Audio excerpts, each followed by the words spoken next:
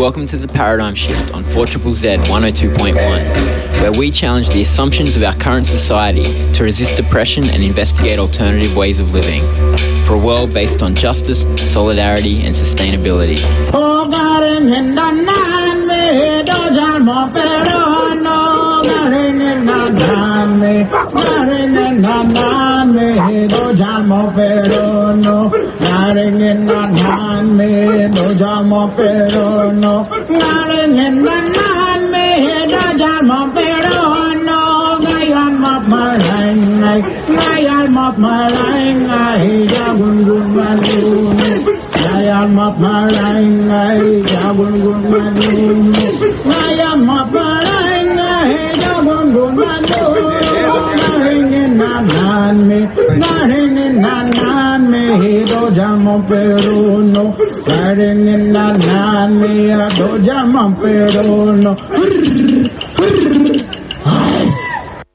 Welcome to The Paradigm Shift. You're with Ian on Community Radio 4ZZZ. And for the next hour, we'll be discussing Black Lives Matter. Just following up from the paradigm shift that was on recently by Andy about the Black Lives Matter struggle here in Australia. And, you know, we've had some really large crowds. In Brisbane, we had over 30,000 people marching from King George Square over to Musgrave Park. And I thought it would be worth looking at what gave it the impetus, and that is the events that have occurred in the United States, which began with the murder of African-American man George Floyd by Minneapolis police. So over the next hour, we'll hear the voices of civil rights leaders in the US, we'll hear black artists. The voices that we will hear over this next hour are people like Martin Luther King, Coretta Scott King, Malcolm X, Aretha Franklin, and the novelist James Baldwin. We interviewed Peter Gray from California, but because of technical problems arising from Peter's being under lockdown in the mountains behind Los Angeles during the COVID-19 pandemic, you will hear my voice reading Peter's answers. The interviewer is Susan from The Paradigm Shift, so let's just go to that interview now. There's an uprising going on in the United States after police murdered George Floyd, an African-American man living in Minneapolis. Some parallels exist with the rioting that went on after Martin Luther King was assassinated in Memphis in 1968. Not because George Floyd was a public figure like Dr. King, but because of the frustration felt by the community for ongoing racism. No political party in the US has come out attacking the root causes that stem from capitalism's inability to deal with poverty, lack of public housing, mass incarceration, drug and alcohol abuse. Wall Street surely must crash. This is an interview with Peter from the Radical Times archive about the uprising currently occurring in the US. Can you please introduce yourself? I'm Peter Gray, the manager of Radical Times archive. I'm a filmmaker and an expat Aussie now living under lockdown in California because of the risk of COVID-19 infection. I lived in Brisbane during the early 1970s and made a record of the history of that period in a number of documentary films, including The Battle for Bowen Hills. Between 1984 and 1999, I lived in a number of different countries in Asia and Europe, where I continued to make films. I eventually moved to California to work in the film industry before retiring about 10 years ago. I now manage a community FM radio station close to where I live in the mountains north of Los Angeles. What's happening in the United States after the murder of George Floyd by police? Protests have taken place in every state of the country and in at least 140 US cities, and the protests have spread to many other countries as well. Accounts about the uprising dominate mainstream news bulletins here in Australia, What role is the media playing? Is the establishment fanning the flames of discontent to depose Trump? The media is doing what it always does, pushing their own thinly disguised agendas. Fox News defends Trump almost unconditionally and blames everything on the Democrats. Counter to this, CNN and MSN are masters at relentlessly criticising Trump. They do a great job at undermining everything Trump. You could say that warms the soul by helping Liberals feel all warm and fuzzy inside. These popular news outlets are really part of the establishment, reflecting the Democrats' and Republicans' corporatist view of the world. When it comes right down to it, these news organisations are really an enemy to the left, especially the progressive left. They use every dirty trick in the book to protect and promote the US establishment view of the country and of the world. Here, ABC commentators' news play on the violence of the protests. As usual, the media emphasises the elements in their reporting that serves to sensationalise their coverage for the sake of ratings. So-called news these days tends towards abstract entertainment, mixed with subtle or not so subtle propaganda that pushes those agencies' political agendas. Of course, bias is unavoidable, which I find acceptable as long as they are clear about whatever axe they have to grind and don't try to hide it like most news outlets do. CNN was under siege in Atlanta a few days ago. An Australian Channel 7 news crew was assaulted by police in Washington, D.C. Yes, I saw live footage of that siege on CNN World Headquarters in Atlanta. An interesting standoff between police and demonstrators. Do you know what group or groups are behind the peaceful protests? How are they organised? I'm not in a position to know much about levels of organisation or lack thereof of the many groups involved. They appear to be operating more on a grassroots community level without national coordination. Some seem to be saying the looting is being organised by far-right white groups. I get a sense that some of the buildings that were vandalised or set on fire was orchestrated by far-right provocateurs, possibly agents for the police. As far as I know, there is no conclusive evidence proving this to be the case. If such evidence exists, it has been successfully buried or suppressed. It is easy to plant a few provocateurs among the protesters to harmlessly discharge a weapon. The cry of shots fired is a good excuse for the cops to respond with a hail of bullets. Tragically, at least 17 people have been killed in violence connected to the protests, along with numerous injuries and millions of dollars in property damage. Does Antifa really exist as an organisation? Antifa appears to exist as a network of local independent cells with little or no coordination on a national level. Their modus operandi is something akin to guerrilla tactics where they pop up out of nowhere to assist. They claim their role is not provocative, but rather to help protect peaceful protesters from attacks by the police and the National Guard. We can be thankful for this type of support, especially when the forces against the protesters have the overwhelming upper hand. Antifa is clearly being used as a scapegoat by the eternal buck passer in the White House. As an act of desperation, Trump is trying to blame Antifa for the unrest that he himself has partly provoked. However, it seems the blame game is not working out very well for Trump in deflecting responsibility. Trump usually gets away with this cowardly tactic, but it does not appear to be working so well this time, because the uprising has widespread popular support. It is as if the country is saying, enough, we are not going to take it anymore. Hello. I'd like to sing a song that I wrote about a young black soldier who refused his orders to kill in Vietnam. He was placed in the stockade and he gave an interview to the press. And among his reasons for doing this, he said that he thought the war in Vietnam was an American war of aggression. He thought it was a racist and genocidal war.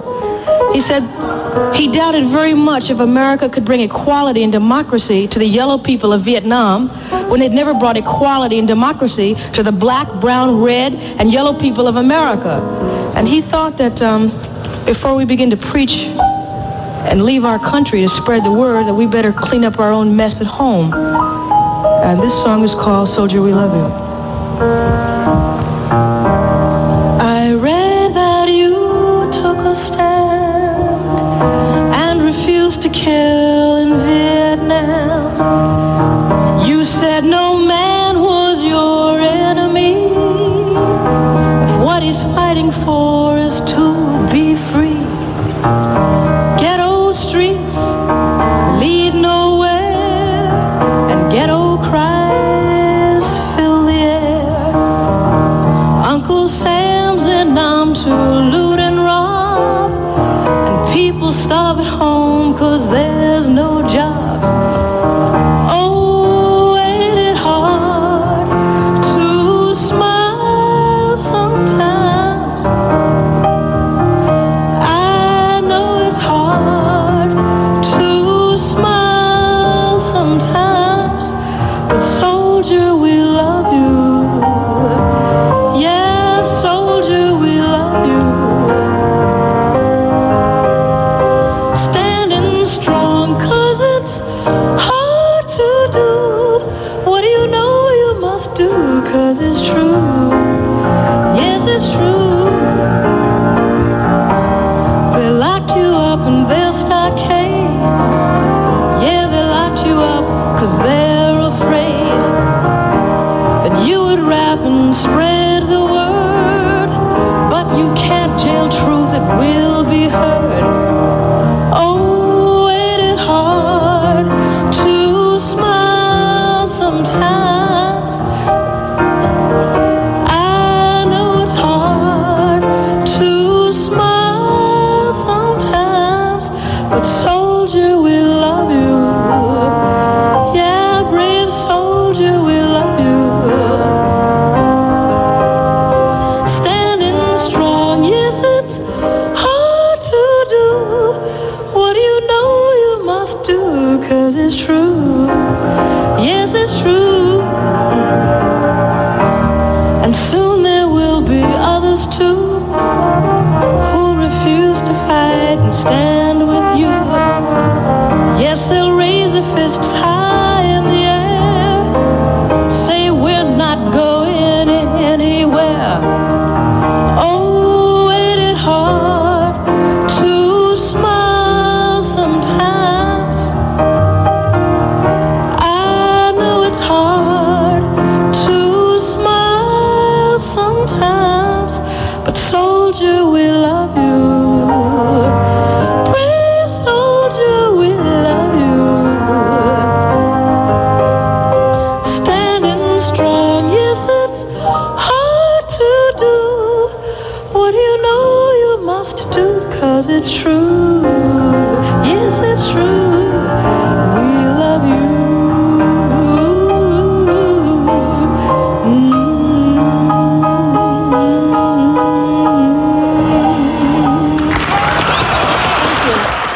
That song was performed by Rita Martinson from the movie FTA about the Vietnam War. My guest is Australian expatriate Peter Gray from the Radical Times archive. He manages a community radio station outside Los Angeles. In 1968, American Liberals had Bobby Kennedy. Now all they have is sleepy Joe Biden. Implicit. They are very much part of the problem, and in no sense are they part of any type of solution. The Democrats is a right-wing party, just like the Republicans. Democrats support corporate America in the same way as the Republicans. There is little to distinguish one party from the other when it gets right down to it. Democrat hopeful for the presidential election in November, Joe Biden, told an African Why is voting for Democrats a political norm among African Americans, or has that finally been broken? There is some history there that is rapidly becoming ancient history. Simply put, they like the idea of Obama being a president because he's a black man, and Biden gets credit, deserved or not, for being the black president's right-hand man. This support for the Democrats is primarily among older generation blacks, and I think more in the southern states. The situation is very different for younger blacks, however. I'd say on the whole, race aside, the younger generations do not trust either party. There is nothing they're ever likely to get from a so-called two-party system because they realise it is really a one-party system, the establishment. Therefore, turnout is low amongst the biggest voting bloc in the country. I'm thinking that it is poverty as much as race that's driving what's happening in the US. Yes, in broad brushstrokes, I would agree. Systematic racism combined with the effects of poverty are major driving factors. I'd also say that there are many layers to this, including the political consequences from the collapse of democracy and democratic processes, leaving the vast majority with an overwhelming feeling of powerlessness. In other words, people have no real say or influence in things that directly and indirectly affect their lives. 40 million people unemployed in the US is a lot of poverty. Yes, an already bad situation has been made a lot worse in a relatively short space of time. The US economy is based on massive debt and endlessly printing money. Therefore, it is not sustainable and subject to sudden collapse. The stock exchange is starting to recover from the major crash from a few months ago. However, the stock exchange is not a good indicator of the overall health of the economy, particularly from a worker's point of view. I guess it might be some sort of indicator of the health of corporate America, who, by the way, have managed to turn the pandemic into a profitable enterprise to the tune of multi-billions of dollars. But as always, the workers and tax-paying public are basically footing the bill. Only American workers create real wealth, while corporations manage to accumulate this wealth without creating any real wealth of their own. As greed undermines the ability of the American worker to create real wealth for the country, the economy is destined to crash or suffer an extended period in devastating decline, quite possibly a major decade-long depression. Trump has been threatening to bring in the army to dominate the protesters, as he phrases it. I think it is a hollow threat. Recently, there has been a clear pushback from current and former high-ranking military officials against Trump's plan to unleash the US military to dominate protesters. This suggests the US military is warning Trump against trying to use military force for his own political ends. It also suggests they would oppose or not cooperate with an illegal or corrupt use of military force. Normally, military troops are forbidden by law to be involved in domestic law enforcement activities inside the United States. You can't use the army against your own people. However, the Insurrection Act of 1807 can allow a president to use the country's military to suppress civil disorder, insurrection, and rebellion. Usually the law allows the president to do that only if he is asked to do so by a state governor or through legislature, which seems unlikely to me, therefore a hollow threat. Overacting with simple brute force is not necessarily going to make things any better for Trump. On the contrary, forcefully suppressing the protests will drive down his approval rating in the polls even further. Trump's approval rating is at all-time low. Well, this is just another way of saying that protesters appear to be winning the battle for hearts and minds. What What will this mean for Trump in the presidential elections in November this year? My guess is the current widespread revolt is a prelude to similar popular uprisings that are likely to occur closer to November or between now and the November general election. There is a profound undercurrent of discontent in the general population that goes beyond the particular issue demanding reform of the police force. It is part of the story, but not the whole of the story. Although ruthless and dangerous, Trump is somewhat of an incompetent buffoon at the same time. He is inherently lazy and disinterested in planning and strategizing beyond the moment. The way I see it, the reality TV personality is way out of his depth and floundering. His response so far has been highly ineffective and has even attracted scorn from the establishment, who would normally be on his side. Trump's approval rating is dropping like a stone right now, losing roughly 10 points in the last month. Trump is trailing behind Biden by about 10 points in states that he won in 2016. My guest is Australian expatriate Peter Gray from the Radical Times archive. He manages a community radio station outside Los Angeles. New York Police Chief Terence Monahan addressed a crowd protesting the death of George Floyd, then took a knee with them. One way to quell the protests? There have been several instances of cops or mayors taking a knee to show support for the protesters or in acknowledgement of their concerns. As a result, something amazing happened, which I see as a tipping point. The police stopped attacking the protesters, and everything changed virtually overnight. Protests across the country immediately became peaceful and respectful, thus proving that it was the police doing all the rioting and causing all the violence, not the demonstrators. I guess it is possible that police nationwide took notice of this phenomenon and changed their tactics. It was easier and much cheaper to keep the peace by pulling back. Is the uprising masking a worse crisis with an even greater human cost? If Trump manages to crash the American economy, leading to something similar to the Great Depression in the 1930s, then the human cost will be immeasurable. Looking at it in a more immediate sense, both sides are essentially leaderless and therefore are not unified in direction, tactics or goals. Like the mishandling of the pandemic, the government is all over the place like a dog on lino. That can't be a good thing. It is hard to imagine someone more ill-equipped than Trump to deal with a delicate situation like soothing widespread social unrest across the country. I don't see the struggle in the US so clearly in classic left, centre, right terms anymore. While that remains applicable, I see the struggle as more of an up-down struggle, with the establishment on top versus the rest underneath, the greater majority. I don't see the left or centre playing much of a role in or fundamentally changing anything in recent decades. There is no democracy in this country, and has not been so for a long time.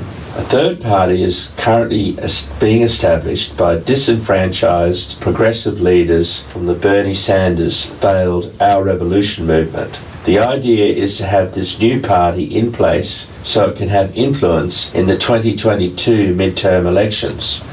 Part of the idea is to unite progressive elements from the left and to do so with the more progressive elements from the right to challenge the unbridled power of the establishment. It is a bold move that will upset the status quo. If the third party becomes popular, it will take votes away from both the existing mainstream parties. Although, if it just splits the Democratic vote, this will help Republicans to be elected. Australians have Medicare and free education, oppose the carrying of arms and expect the government to look after them when there are crises like the GFC and COVID-19. Yet Americans do not seem to expect even these basic rights.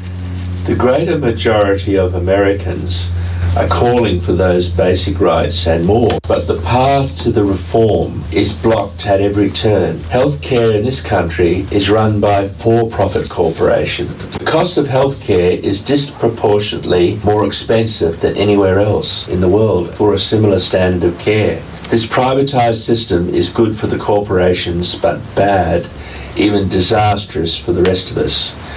To put it bluntly, some people pay the price for corporate-run health with their lives or by going bankrupt. This applies to most institutions in the United States, including education, the media, the legal system, the promotion of firearms, and so on. Bringing these issues to the forefront in people's minds. It was spearheaded by the untiring work of Bernie Sanders and his supporters over the last 4 years. These reforms are now mainstream policies and extremely popular among most Americans. For this we can be thankful, although the Sanders campaign for actual reform failed miserably. Even raising the minimum wage to a basic living wage is opposed by most of corporate America, effectively shooting itself in the foot because the endless concentration of wealth in the hands of a few simply can't be sustained. Undermine the workforce, the real lifeblood of the country and true creator of wealth, and the national economy will surely fail. We're on a path where this is almost certain to happen, with a knock-on effect detrimental to the health of the world economy. Ultimately, we all pay the price for Trump's folly. The following is a recording of a conversation between James Baldwin, the author, and Malcolm X, the activist and Muslim. James Baldwin was a prophetic man, for in 1963 he foresaw the problems of 2020. He was born in Harlem in New York on a block full of African American children, and he used to play in a rubbish dump. Both his parents were born in the South, and if they had waited a few more seconds, so would have James Baldwin. He went on to write many books, but this is in essence his views of the identity crisis that America faces. It is the first time, I think, in the history of this country that a Negro audience, a Negro laborer, a Negro schoolboy has heard his own condition described without anybody trying to flinch from it. It is very different from hearing a speech by Roy Wilkins in which, one is told in one way or another that tomorrow will be better. And I think this has a tremendous effect. This is the reason I think the Muslim speaker has so much power over his audience. It comes out of a failure in the Republic. This country has lied about the Negro situation for 100 years. And now what has happened is the lies are no longer viable, can no longer be accepted even when they make it told. And the country has waited so long, and it does not know how to handle this. And it's created a moral vacuum. There's a moral vacuum in the Negro ghettos in the same way there's a moral vacuum in New Orleans, which is filled with desperate people. Now, I don't think that we can afford this. It seems to me, and now I speak for myself, my quarrel with the official Negro leadership, and my quarrel with those such Negroes as imagine they are integrated or imagine they somehow escaped the Negro condition, is that they are not willing to do what I think is absolutely essential. One has got to re-examine the basis, the standards of this country, which not only afflict black people, they afflict the entire country. No one in this country, as far as I can see, really knows any longer what it means to be an American. He does not know what he means by freedom. He does not know what he means by equality. We live in the most abysmal ignorance of not only the condition of 20 million Negroes in our midst, but the whole nature of the life being lived in the rest of the world. And I think that the American white man, the Republic, is beginning to pay for his treatment of the Negro in terms of what he does not know about the rest of the world. You cannot live, it seems to me, you cannot live 30 years, let's say, with something in your closet which you know is there, and pretend it is not there, without something terrible happening to you. By and by, what I cannot say, if I know that any one of you, has murdered your brother, your mother, and the corpse is in this room and under the table, and I know it, and you know it, and you know I know it, and we cannot talk about it, it takes no time at all before we cannot talk about anything, before absolute silence descends. And that kind of silence is descending on this country. I think that this country has become almost inconceivably radical. It has really got to do something that's not done before, and this involves humanity and everybody in it. And the key to this is in the Negro. If one can face that, one can face anything. But that has not been faced. And I think this is the reason for the confusion and the ferment and the great, great danger. Again, let me say this, and I will stop. I'm not religious. And therefore, since I'm not religious, all theologies, for me, are suspect.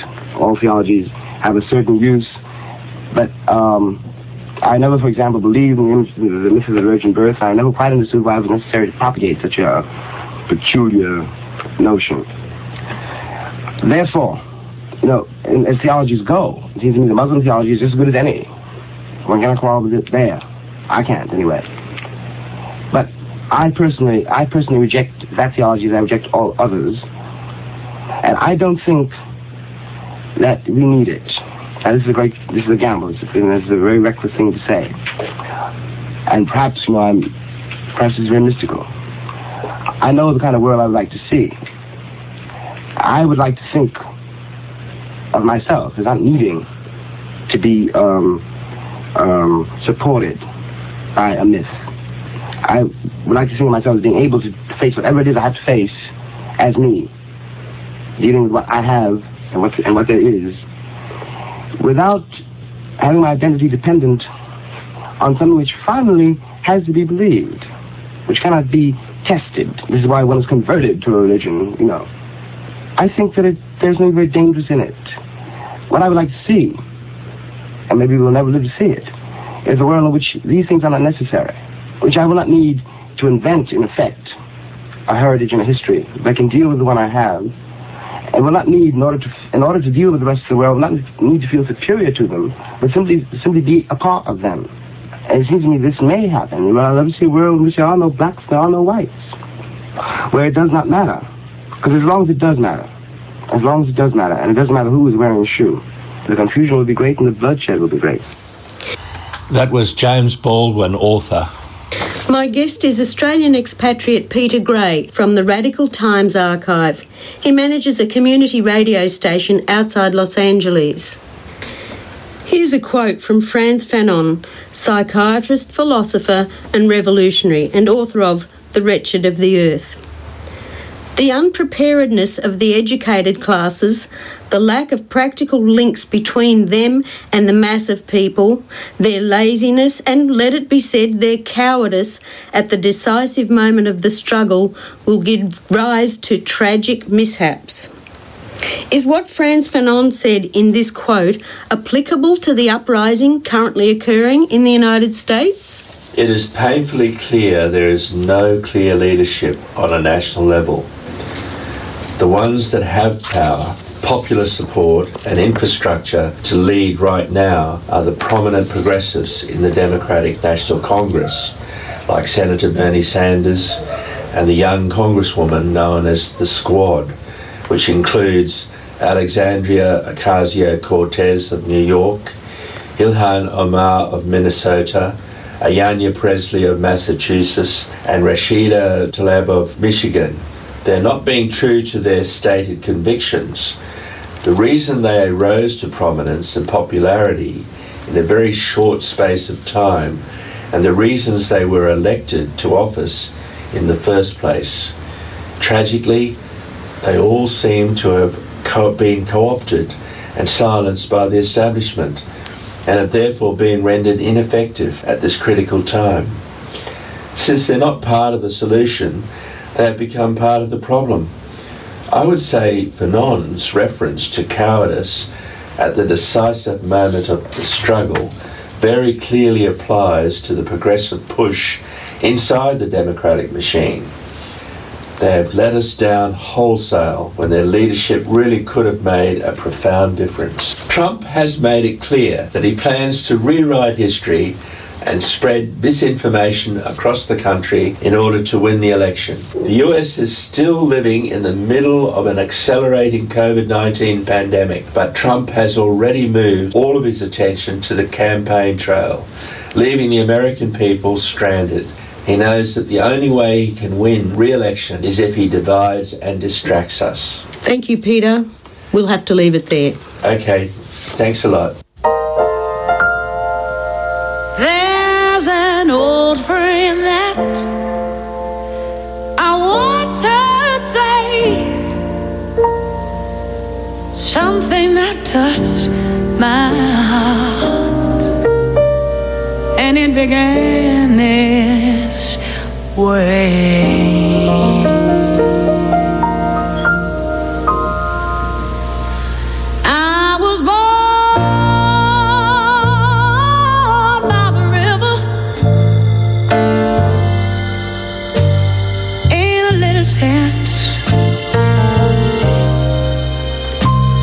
and just like the river, I've been running ever since. He said it's been a long time coming, but I know my change is gonna come. Oh yeah.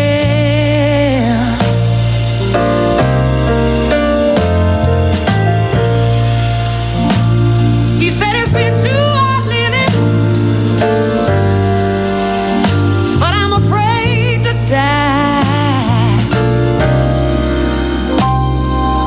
I might not be if I knew what was up there beyond the sky. It's been a long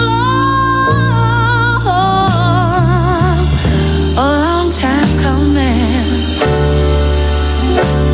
but I know my change has got to come. Oh yeah.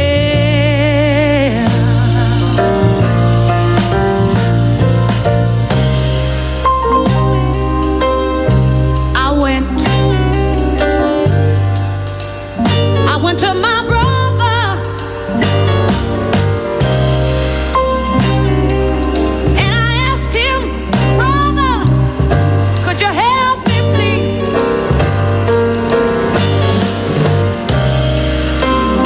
He said, good sister, I'd like to, but I'm not able. And when I looked around, I was right back down and on my bended knees. Yes, I was. Oh, there've been times that I thought that I wouldn't last for long, but somehow, right now, I believe that I'm able to carry on. I tell you that it's been a long, and oh, it's been an uphill journey all the way. But I know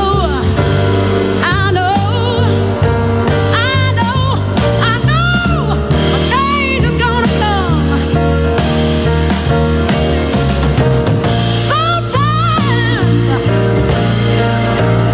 I'll have to cry all night long. Yes, I did. Sometimes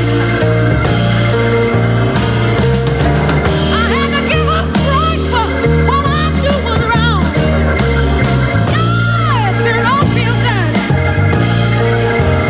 Sure been a long way coming. Yes, it has. It's been real hard every step of the way. But I believe this evening a change has come. Yeah, I'll tell you that much. That was the Queen of Soul, Aretha Franklin, with the Sam Cooke standard, A Change Is Going to Come. We're on the Paradigm Shift on Community Radio 4ZZZ, and we're talking Black Lives Matter. In that interview, Peter Gray talked about the Squad and some progressive congresswomen who have been elected to in the Democratic Party to the United States Congress. Now, he delivered there a stinging rebuke for their dropping the ball and caving into the corporate leadership of their party, the Democratic Party. However, we didn't hear from them, but we will contact Alexandria Ocasio-Cortez again and ask her about her intentions in the lead-up to the presidential elections in November of this year.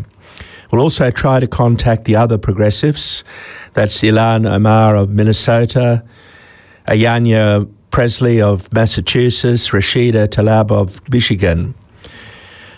Now, let's put the whole Black Lives Matter campaign into historical perspective.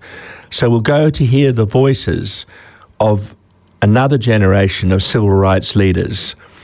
Malcolm X will hear first on police brutality, Martin Luther King and his dream, Coretta Scott King talking about the uprising in the 1960s. Let's go there now. This is Malcolm X. You're on the Paradigm Shift. It's coming up towards 1:45.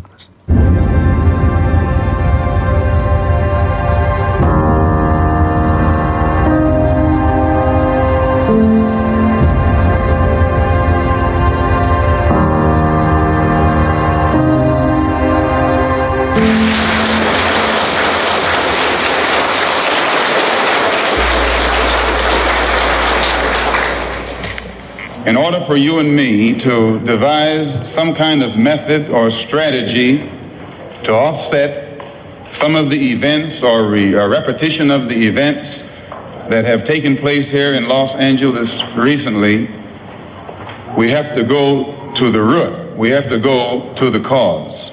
Dealing with the condition itself is not enough. And it is because of our effort toward getting straight to the root that people oftentimes think we're dealing in hate. We are oppressed. We are exploited. We are downtrodden. We are denied not only civil rights, but even human rights. So the only way we're going to get some of this oppression and exploitation away from us or aside from us is come together against the common enemy. Who taught you to hate the texture of your hair? Who taught you to hate the color of your skin to such extent that you bleach to get like the white man? Who taught you to hate the shape of your nose and the shape of your lips? Who taught you to hate yourself from the top of your head to the soles of your feet? Who taught you to hate your own kind? Who taught you to hate the race that you belong to? So much so that you don't want to be around each other. No, before you come asking Mr. Muhammad, does he teach hate? You should ask yourself, who taught you to hate being what God gave you? And I, for one, as a Muslim, believe that the white man is intelligent enough. If he were made to realize how black people really feel and how fed up we are without that old compromise and sweet talk. Stop sweet talking him. Tell him how you feel. Tell him what kind of hell you've been catching, and let him know that if he's not ready to clean his house up, if he's not ready to clean his house up, he shouldn't have a house. It should catch on fire and burn down.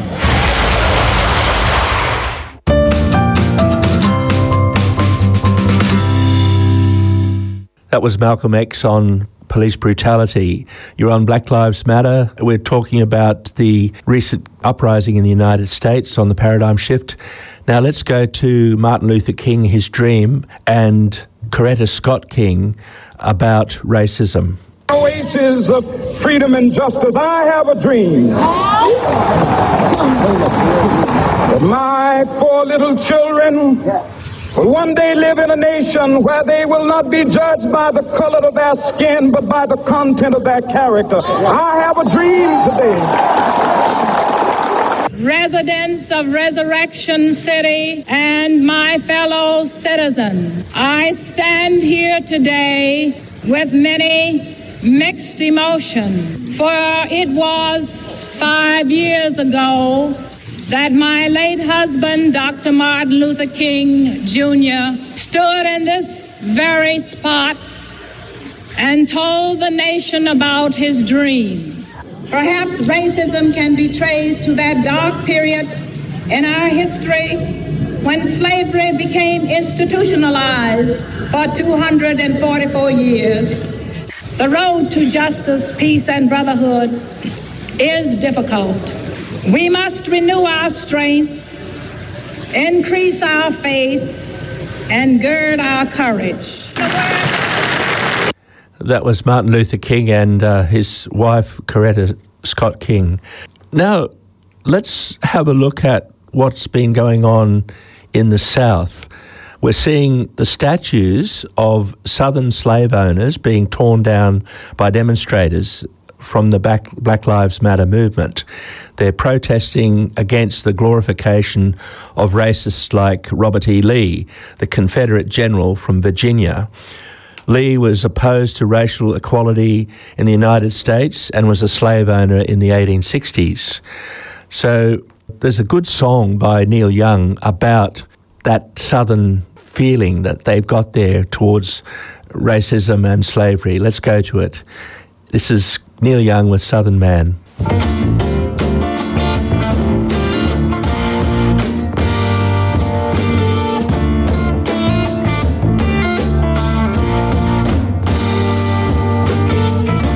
Southern man, better keep your head.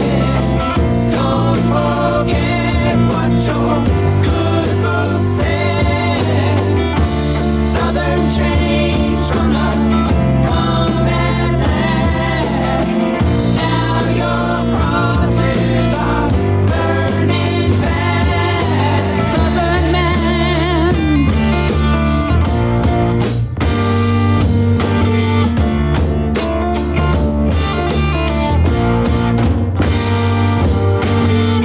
I saw cotton and I saw brown, tall white mansions and little shops.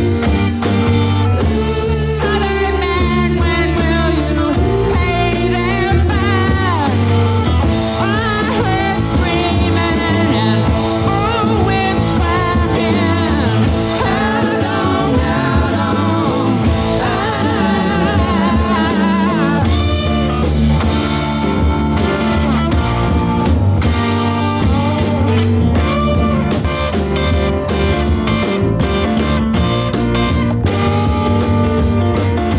Southern man, better keep your head. Don't forget what your good book says. Southern change gonna come at last. Now your crosses are burning fast. Southern man.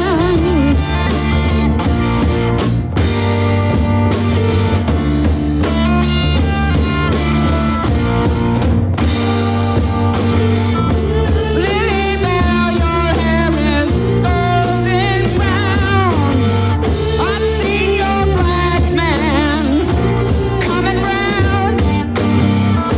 Swear by God I'm gonna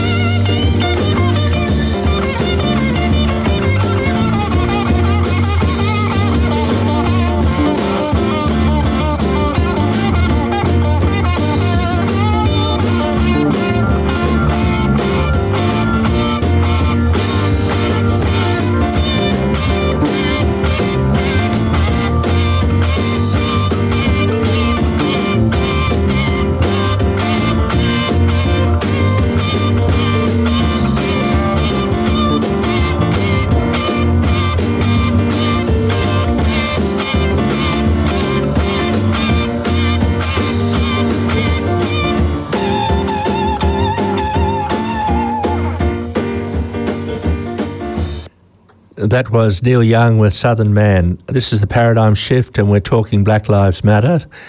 Now, the civil rights movement had a profound effect on the United States. Desegregation was one in the South.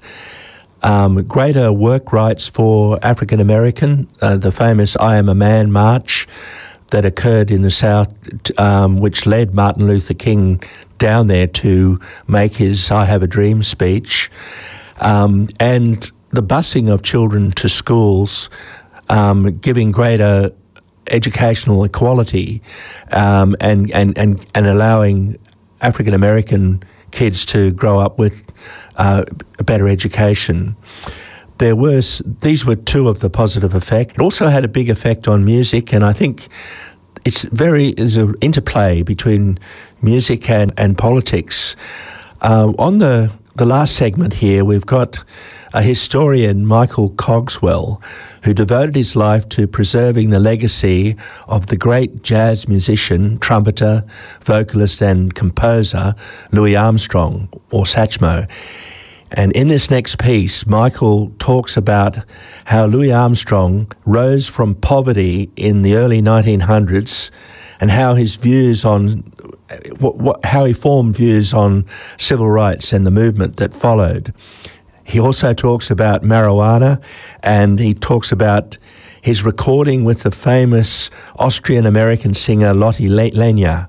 Lotte Lenya is best remembered for her performances of the songs of her first husband, Kurt Weill, who joined with Bertolt Brecht in making radical theatre in the 1920s. The Threepenny Opera is one of those, that theatre. Anyway, in this segment, Armstrong helps Lotte get the right beat for the song from the Threepenny Opera called Mac the Knife. Lenya was a theatre singer and unfamiliar with the coda of and the beat of jazz, but Armstrong very gently helps her in this to get this song right in this rather unique recording. So let's go to Michael Cogswell now. The Paradigm Shift is indebted to the New York podcast Fresh Air for this recording of Michael Cogswell and Louis Armstrong and Lotte Lenya, all who have now passed away. So that's goodbye from me, and let's go out with this really great lesson in how to sing in the jazz coda. Well, Louis grew up in a neighborhood of New Orleans that was so rough it was nicknamed the battlefield, and that's the environment Louis grew up in, is pimps and prostitutes and street people and nightlife people and gamblers, and he loved them all. He always speaks of his childhood in the most glowing terms of what a wonderful childhood he had. He and his mother and sister lived in a little two-room house with a dirt floor, and there was a privy out back, and they were so poor that occasionally Louis and his sister would go through garbage to find vegetables, and so they could cut out the rotten parts and eat what was remaining. But in spite of that type of childhood, Louis always refers to his childhood with great affection. One is when the Little Rock crisis was unfolding, Louis was out in the boondocks, I think North Dakota, and a local reporter knocked on his door to interview the famous Mr. Armstrong, who's in town. Louis at that time was watching the television news broadcast about Little Rock, and he let loose with both barrels. He said that President Eisenhower was two-faced and had no guts. He called Governor Orville Faubus an uneducated plowboy. He said, the way they're treating my people in the South, the government can go to hell. The reporter wrote this up, took it back to his editor. The editor knew exactly what he had and showed it to Louis, and Louis approved it, wrote solid at the bottom of the sheet. Got published, it got picked up by the Associated Press and went out all over the world. That's the most famous statement Louis made about civil rights. But in his dressing room tapes and in his manuscripts, you can tell that Louis, as a rule, felt that he could do more for the civil rights struggle by being Louis Armstrong, by performing, by knowing his fans, by traveling around the world. And that's the tact he took. The most amusing things that comes to mind, there was a biography of Armstrong published that mentioned in passing that Mez Mesro did arrangements for the Louis Armstrong Orchestra in the 30s. And I and other people read that and said, gee, that doesn't sound right. I mean, Mez Mesro was a part-time clarinet player, but he didn't have the technical facility to do arrangements for a big band. Where on earth did that come from? Well, a couple of years ago, we acquired a copy of an Armstrong letter from the Library of Congress, a letter that Louis wrote to Mez Mesro in the 1930s, and he says, in essence, Dear Mez, we're doing a tour of Europe, and I need some arrangements. Now, you have to understand that Mez Mesro was Louis Armstrong's pot dealer. He says, Mez, I need some arrangements. I need enough arrangements to last 6 weeks, and I need some really good arrangements, and I'm wiring the money to the American Express office in Paris, and you dig, Daddy, I know you'll understand. So apparently the biographer had seen this letter and not really understood what Louis was saying. Well, we have tape recordings to Mac the Night in the Armstrong archives. It is fascinating. La Telenia has come by this recording session, and Louis is coaching her on the coda, on the tag, to Mac the Knife, and she just can't get that final syncopation. And Louis is so gracious and so patient with her. It's really a great example of these two together. Jenny Diver, Look at your Lottie Lenya. so sweet Lucy Brown. Oh, the line forms on the right, dear. Now that Mackie's back in town. That's all. Now, all you gotta do is we straighten that. Now that Mackie's boom back in town, then we'll pick up from there. Now we're straight now. Good. See, like this. Down, down, down. See, Mackie's. Easy for you. It's like a phrase.